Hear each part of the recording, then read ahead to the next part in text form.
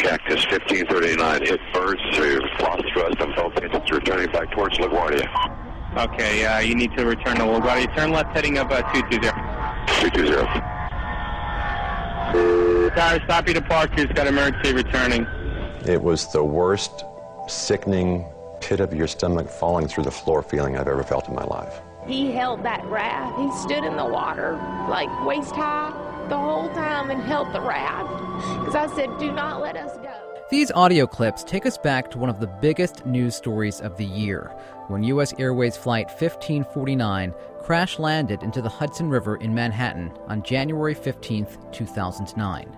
Good morning, I'm George Boldarchy, and this is Cityscape on 90.7 FM and WFUV.org. Images of Captain Sully Sullenberger, his 5-member crew, and the 150 passengers of Flight 1549 are all unforgettable. On this Cityscape before Thanksgiving, we'd like to take you back to the miracle on the Hudson via one of the passengers whose life has been forever changed. Coming up, the passenger in seat 7A shares his story. Also today, Thanksgiving Harlem style. We'll pay a visit to the world-famous Sylvia's restaurant. Casey Jones has a lot to be thankful for. He was sitting in seat 7A on U.S. Airways Flight 1549 when it crash-landed into the Hudson last January. He joins us this morning to share his story and talk about how his life has changed. Casey's featured in a new book called What Else? Miracle on the Hudson. Casey, thanks so much for being here. Thank you. You're from Jacksonville, Florida. I am. And you work for Bank of America? I do. And you're married with 4 kids? Married with 4 children. My oldest daughter, Mandy, is 25. Kaylin is 21. My boys, Connor and Michael, are 16 and 9. How has life changed for you in the last 9+ months? Yeah, it has changed in many, many ways. I think one of the biggest changes now is every morning when I wake up, I know I'm going to have a great day. I'll have challenges and there'll be things that come up and emotions and all that, but you know what? It's still a great day. How often do you think of that day, January 15th, 2009? I think of it every day. It'll be at random times. People will bring it up. If I ever meet somebody and for the first time they're finding out that I was on the plane. How frequently do you fly for work? I fly quite a bit. I've taken over 60 flights since the crash in the Hudson. How soon after that crash did you get on a plane? Yeah, my next business flight was 10 days later. My wife and I discussed it quite a bit. We've been married 26 years, and we discussed, do I take that flight? Do I put it off? Do I not fly anymore? And as we talked about it, we decided, that first flight is going to be out there forever until I take it. So might as well get back on the horse, get up here, and get it over with, and that's what I did. I understand that you call your wife 10 times a day now, and that's something you didn't do before Flight 1549. Our relationship has deepened. I would say that it was strong before that. It's deepened, and the appreciation that each of us has for each other and for our family and for our friends is even deeper than it was. Do you do anything differently now than you did when you get on a plane prior to Flight 1549? Yeah, definitely. First of all, the first thing I do is I listen very closely to that safety briefing, and I can tell you I have heard it hundreds of times. That day in the Hudson, though, after hearing it hundreds of times, I didn't strap my life jacket, and I did fall in, and the life jacket came off over my head. So that safety briefing is very, very important. I also used to be a very, very comfortable flyer, and I'm not as comfortable anymore. I used to get on a plane and fall asleep before we left the gate. Ever since that day, though, I really pay very close attention to everything, keep my awareness level and my alertness level very high. I think in my brain I know the chances of anything happening, as they always were, are very, very slim. But something in my gut or in my heart says, you know what, just be ready and be prepared just in case. Take us back to that day. Take us on that flight. Take us to seat 7A. What was it like? Yeah, takeoff was very, very normal. Everything was fine. And I divide the event into 3 90 to 100 second intervals. So we took off, and 90 to 100 seconds later, we hit the birds. And there was a loud sound, like a popping noise you hear when you turn a PA system off. That's what it sounded like. And about 2 or 3 women behind me screamed, and that got my attention very quickly. You had a window seat. Could you see anything out the window? I had actually had my eyes closed when the birds hit, so I didn't see anything as far as when it happened. But as soon as that noise came and I heard the ladies scream, my seat lined up directly with the front of the left engine. And I looked out the window, and I could see the cowling around that engine was just rattling. and I knew that wasn't good. But in my mind, we still had the right engine because I thought, okay, I know this one's gone. It's not making any noise. When we hit the birds, we decelerated very, very quickly, and we made a sharp left-hand turn. After flying hundreds of times, there's noises you hear, there's bumps that you feel. This one was definitely different. This is Cactus 1539. Hit birds to lost thrust on both engines, returning back towards LaGuardia. Okay, you need to return to LaGuardia. Turn left heading up 220. 220. Tower, stop your departures. Got emergency returning. So it's 1529. He bird strike. He lost all engine. He lost the thrust in the engines. He's returning immediately. Cactus 1529. Which engines? He lost thrust in both engines, he said. So what were you thinking? You figured you would go back to LaGuardia and land? That was my hope, and as we were, we made a second left-hand banking turn. After the first one, I thought it was so sharp and so steep, I wondered if we'd spiral in, but then we leveled out a little bit. Made a second left-hand turn that lined us up over the Hudson, and I could see across Manhattan, and I could see the runways at LaGuardia. So my first thought was he's going to make another left turn, take us back to one of those runways on LaGuardia, go across Manhattan to get us there. And once we passed that 90-degree mark to go back to LaGuardia, in my mind, I was telling myself, get ready, our plane's going to crash. Do you want to try to go to Teterboro? Yes. Turn right 280. You can land runway 1 at Teterboro. We can't do it. We can get it for you. Do you want to try to land runway 13? We're unable. We may end up in the Hudson. And what's happening in the plane there? Are people praying? Are people screaming? What's happening? Nobody's screaming. It was very, very quiet. It was eerily quiet. As I mentioned, I kept thinking to myself, why doesn't he fire the right engine? And I even said that to my seatmate, Joe Hart, in 7B. Why doesn't he fire the right engine? And he kind of looked at me with the same fear in his eyes that I'm sure I had in mind and just said, I don't know. And so we continued that descent, and it was absolutely quiet. And then we heard those now 7 famous words, "This is your captain, brace for impact." Bro, we're going to be in the Hudson. I'm sorry, say again, Cactus? Cactus 1549, radar contact is lost. You also got Newark Airport up at 2 o'clock in about 7 miles. 210, 4718. I don't know, I think he said he was going in the Hudson. Are you and Joe talking to each other throughout this whole ordeal? Absolutely not.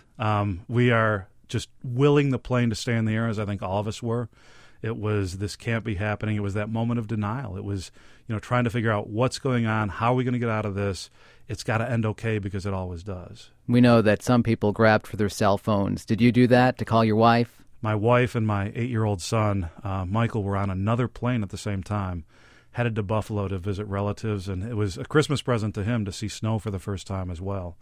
And so I reached for my cell phone because I wanted to leave her what I referred to as the I love you message. I thought at that point in time, those might be the last words she ever heard from me. But my cell phone has a password on it, and my hands were shaking too badly, and I couldn't get the password in. And I had that one chance, and I blew it.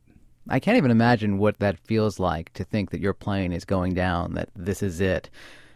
I can't even put myself in that position. You were there. The comment that we hear most often is, I can't imagine. And I catch myself saying it to other passengers when I listen to their accounts. But as soon as I put the cell phone back in my pocket, I immediately went to prayer. I got into the brace position. I began to pray. And while praying, and that was 90 seconds from the time that we heard that command until we hit the water, while I was praying, I was planning my escape. How am I going to get out of this? I understood and I accepted the fact that I may die in this. Remarkably, I wasn't afraid to die, but I thought about what I would be leaving behind, and that's what hurt the most. Did your whole life, as they say, flash before your eyes? I can't say that it did, but the thought of everything of everyone, I shouldn't say everything, everyone, because that was what really was important, is the people in my life. That's what was going through my mind. And so I'm praying, I'm thinking about my loved ones, and I'm trying to figure out when we hit, if the plane breaks, it usually breaks where the wing intersects the fuselage. If it breaks there, where am I going to go? If we flip over, where do I go? If we cartwheel, I just got very tactical. And while I admitted that, you know what, this could be the end, I never accepted it. I must say that's pretty impressive to be able to think of all that while your plane is going down. Well, thank you. I hope I don't have to think about it again. Now, what did it feel like? What did it sound like when the plane made impact with the Hudson? A lot of it depended on where you sat, and the book does a great job explaining from the front of the plane to the back of the plane what it was like. And in my seat and those of us in the front, I describe the impact as sudden and severe, but I don't use the term violent from my own personal experience. The folks in the back of the plane, it was definitely a violent impact. When we hit, the water, when the plane impacted the water, it tore the skin off the back of the plane underneath, and that forced the water to start coming up through into the floorboards. So their experience was truly traumatic. Did you injure yourself upon impact? Did you hit your head or anything? Yeah, the first time we hit, and if you've seen the video of the impact, we kind of hit tail first, and I was in crash position, and it was a sudden slowing, but not that complete stop, and the top of my head hit the tray table, and I opened a cut on the top of my head, and I didn't find that until I got to the hotel probably 4 or 5 hours later.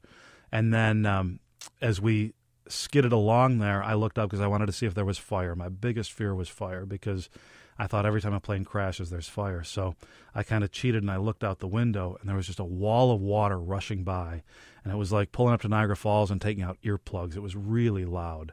And so as I looked out, the engine right outside my window dug into the water, and the plane stuck and twisted about 45 degrees. And when it did that, that was sudden. And then I did a face plant into the tray table and thought that I had probably had a bloody nose or perhaps broken my nose.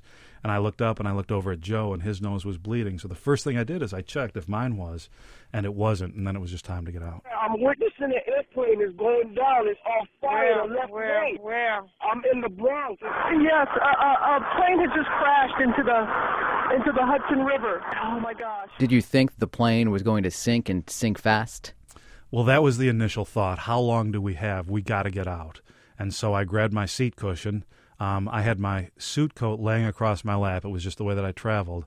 And I made a conscious decision to let it fall to the floor because I thought, I'm not a good swimmer on a good day, and there's no way I wanted to have that weighing me down if I ended up in the water and had to swim today.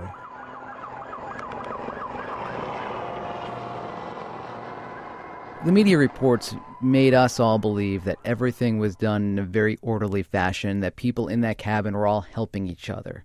Was that the case? It was. I described it as a grade school fire drill, and it wasn't, no, after you. Well, wait, I'll go after you. No, it wasn't like that. But it was orderly. It was get in line, stay in line, no talking, get out the door, and go. And that really was what I think we captured as far as the mood getting out. It was just a heavily business-traveled flight. People knew what they had to do, and they went about their business and did it. But was it every man for himself? What happens is in that survival mode, kind of your sphere of influence is about a 3-foot bubble around you. So nobody really did things to the detriment of other folks, but you were so focused on getting where you needed to go. And then there were definitely many acts of folks helping others. I would think that you must have replayed that scenario in your mind over and over and over again, and perhaps even questioned to yourself, oh, maybe I should have done things differently. Do you have that? Oh, yeah. It was about day 4, I think, after the crash, and I called it my guilt day. What should I have done? For example, when we were on the wing, a helicopter came to drop divers in. I didn't know it was dropping divers in, but what I knew was it was off the back of the plane, and the rotor wash was so strong it was almost blowing us into the water. Now, if you'd have asked me the day before that crash, hey, here's the situation, what would you do? I would have told you I'd tell everybody to brace arms. I'd take a leadership position. We'd lock arms, wait till it flew away, get down low so that we didn't get blown off. When it flew away, we'd all stand up and we'd be fine. Instead, that day, I just yelled at the helicopter, get out of here! And it had absolutely no impact, as we all know. How far was the emergency exit from your seat? I was in row 7 and I came out the door at row 10, so it was 3 rows back. I made a U-turn, and as I mentioned before about praying and getting tactical and thinking where I was going to go, that was the door I was going out. And you came out on the left wing of the plane. I was on the left wing, yeah. And did you go directly onto the wing? I got onto the wing, I stepped out the door, and you look at those doors when you're flying and you say, how does anybody ever get out of these? And I will tell you, that day, they looked as big as a garage door. It was absolutely amazing to me. So as I got out the door and stepped onto the wing, I had to make a decision. Do I stay on the wing or get in the water? Because there were 3 people in the water at that point. And it's cold. We have to remember, it was cold that day. Water temperature was 35 degrees. The air temperature was 20 with, I believe, a 17-degree wind chill. Why did people get into the water? Is it because that they couldn't maintain their footing on the wing, or they felt that was the place that they should be away from the plane? They were afraid of an explosion? Yeah, that's exactly it. I mean, if you think about the pre-flight briefing, it is, in the case of an emergency, get out of the plane and get away from it. They thought the plane might explode, and they thought, got to get in the water and got to get away. I was in the newsroom that day watching this all unfold on television, and while we saw those images of you all standing on the wings of that plane, it seemed that things were calm, that things were okay, but put us on the wings of that plane. What was going on? What were people saying? There wasn't a lot of talking. Nobody got real panicky, and so I took my cell phone out and I called my then 20-year-old daughter, who was a student at University of Central Florida. And how does she react to Dad on the wing of a plane in the Hudson? She answered the phone, happy-go-lucky college student, answers the phone, sees that it's me, and says, "Hi, Daddy."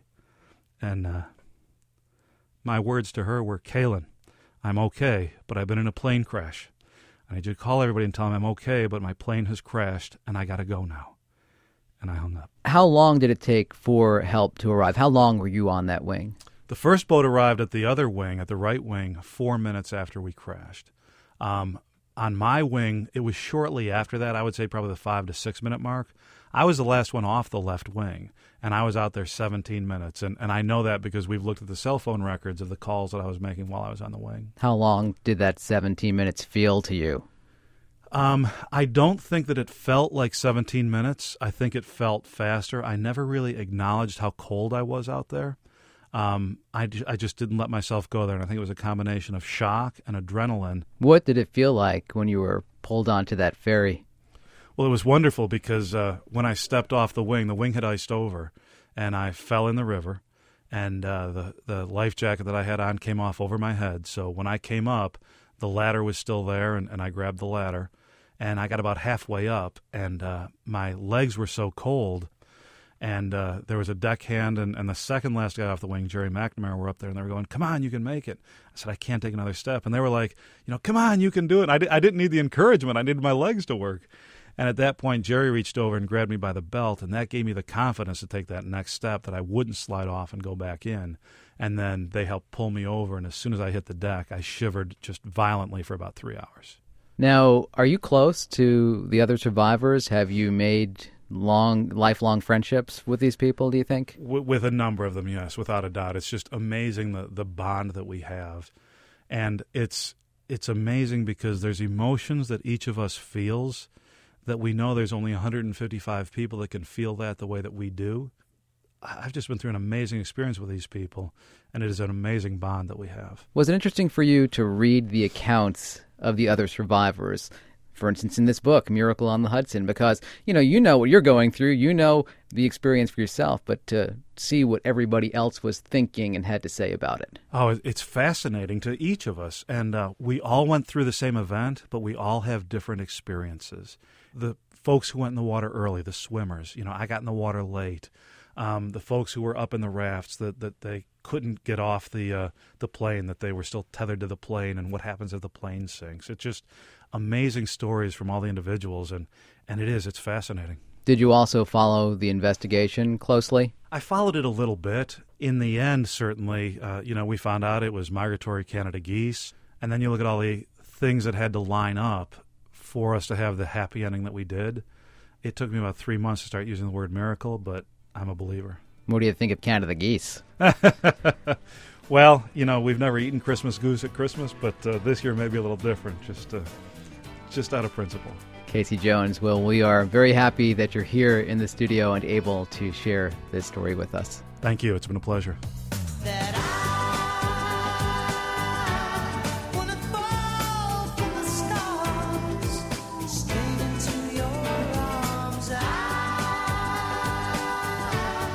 Casey Jones was a passenger aboard Flight 1549. His survivor story is part of a new book called Miracle on the Hudson, out now from Ballantine Books.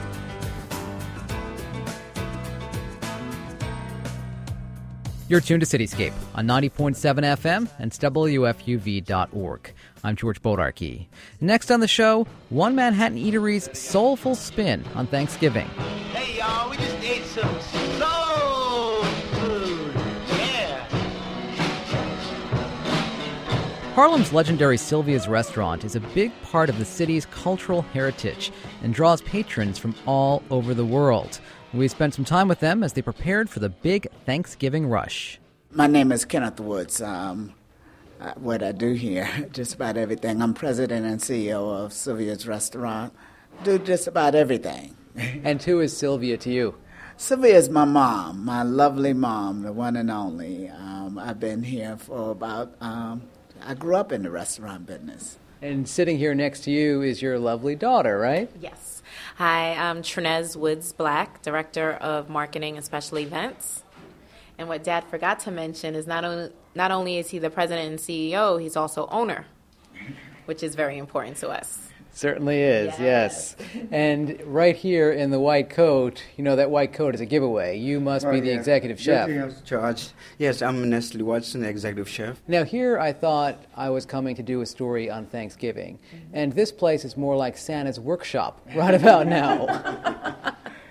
Oh my gosh. I mean, when you came in the door, you got a little taste of what the next month is going to be like for us. We're preparing for our Thanksgiving pickup packages. And then we have people that actually come to eat with us starting at 11 o'clock on Thanksgiving Day, all the way up until 8 o'clock. We'll be busy, busy, busy. So what is your Thanksgiving then like if you're so busy here? What traditionally happens, we have a Thanksgiving Day at home also, and I'm busy preparing the home meal, but believe it or not, we do a little cheating. All the turkey basically is roasted here at the restaurant, the collard greens and some of the side dishes. We do the potato salad at home.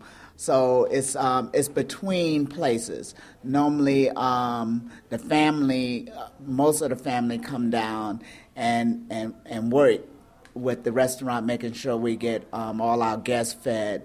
Because the restaurant, even though it's our business, is also our other home. So we like for our guests to feel that when they come in here, on any day, but especially on Thanksgiving, that they're getting a taste of what we do at home.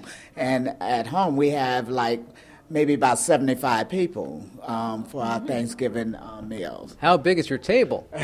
Pretty big. We, matter of fact, we have, the traditional dining room table, then we have the kitchen table, then we have a big round table in the living room even, So it's a lot of different tables to get everyone fed. Was Thanksgiving always a big holiday here at Sylvia's, or did that develop over the years? It definitely developed, and I can remember my grandmother telling the story of coming into the restaurant the day after Thanksgiving, and she couldn't get into the door because it was numerous notes stuck into the door, wedged into the door, like, how could you abandon us on Thanksgiving? You have to open. We need you. We need you. And from that day on, it was just like the Tooth Fairy and Santa Claus and the Thanksgiving turkey just walked out of the front door of the house, and this became Thanksgiving. What kind of preparation goes into Thanksgiving here at Sylvia's? A lot of preparations. Ness, our chef, we start planning months in advance. We do calculations on, because we can tell you some real war stories on when we first started with Thanksgiving, opening on Thanksgiving, running low on turkey, stuff like that, I mean, almost even having a deep fried turkey, But those days are long gone. We do, we've had quite a bit of history now of opening on Thanksgiving and having, we do take reservations for groups. And so now we're pretty much prepared, and we start prepping our yams and our collard greens days in advance. Our refrigerators because our turkeys are seasoned and marinated, for a day or two prior to it. So there's cooking. I mean, the chef could tell you it is cooking like 48 hours of cooking, continuously. And on the actual day, we start like 5, 6 o'clock in the morning, start cooking. And, we average, let's say, up to 2,000 pounds of turkey on that particular day. On that day. And as far as yams, it's endless. Yams, we go into like at least 1,000 pounds for that day. Not mention the colored greens now. I'm going to talk about cases. And cases, like, we average, let's say, 150 cases for that particular day. And they're all fresh. Greens. The yams are definitely fresh. And we have guys in the back peeling all day long, I was going to ask you, how many people do you have with you in the kitchen? We have a staff of, let's say, about 22 guys, prepping and, cooking and stuff like that. It's, like a Sanders workshop, these guys doing this, and, it's a sight to see. Let's put it that way. It's a soulful symphony. It's like a soul food symphony at its best, and everything just works in harmony to get it out. Ness, do you have to mentally prepare for this? Oh, definitely, most definitely. Oh, yes, like I said, I start off like days in advance, and it's the way you have to figure this out. You have certain guys, doing certain, chores, so it's a task. He's being modest. Ness is already trying to get mentally prepared. He was like, an interview before Thanksgiving? Talk to me more about the menu, Ness, and what's special about it. For example, let's talk about the turkey. It's a traditional, Thanksgiving. We average, each turkey average 40 pounds. That's kind of, yes, that's right. You have a big oven. Yes, a huge oven. So it takes, let's say, about 6 to 7 hours for one turkey. So that's the reason why we start off really early in the morning and cook, like I said before, about 200 pounds of turkey. And sometimes not enough. What about my favorite is the cornbread stuffing. How do you make the cornbread that cornbread stuffing, this is the tradition for this restaurant. We have cornbread, so we use cornbread stuffing for our turkey, as a dressing. I would imagine it's difficult not to go in for a little tasting while this is all being prepared. Well, that's the hard part. Like, I've been watching what I've been eating for the past 2 months. And in preparation for Thanksgiving, I try to lose a couple of pounds because I know I'm going to hopefully not put them all back on, but I want to be able to eat. And the staff, they get very excited about the turkey. We can't keep them out of the kitchen. Like, can we have turkey yet? Can we have turkey yet? How about you? What's your favorite? Oh, well, I think the turnips and the greens, because that's the time of the year we do put turnips with the greens, and it's especially great. Oh, and my specialty, is the ham. It's the ham. I do amazing glaze at home and here at the restaurant. If you do say so yourself. If I do say so myself. I mean, it has some amazing ingredients, but I tell you, the base of it is, you have this pineapple and you have the clove, but Sylvia's sauce mixed into that Kajara creates such an amazing flavor. Ness, let me ask you about the desserts, because I know at my home we have the traditional pumpkin pie, maybe an apple pie, but your desserts are a little bit spicier than that, so to speak. Yeah, our desserts are different. Most people use pumpkin pie. You know what we use? Sweet potato pies, So, it's a southern tradition, sweet potato pies, and just, it's amazing. And the cobbler, the peach cobbler is amazing. Oh, the peach cobbler, banana pudding, stuff like that. But especially the peach cobbler and the sweet potato pies. Oh, it's out of sight. Yeah. What item is timeless on your menu? Something that you would never change? Is it the collard greens? Oh, yeah. The collard greens. But for entrees, we can never open a door if we didn't have fried chicken and barbecue ribs. Even on Thanksgiving? Even on Thanksgiving. Even on Thanksgiving. You would think that two birds would compete with each other, but you have to always have fried chicken when you open Sylvia's doors. Always. Yes. We do a lot of frying. We do. Can I get a collective happy Thanksgiving? Happy Thanksgiving from Sylvia's. The folks at Harlem's famed Sylvia's restaurant just days before their big Thanksgiving feast.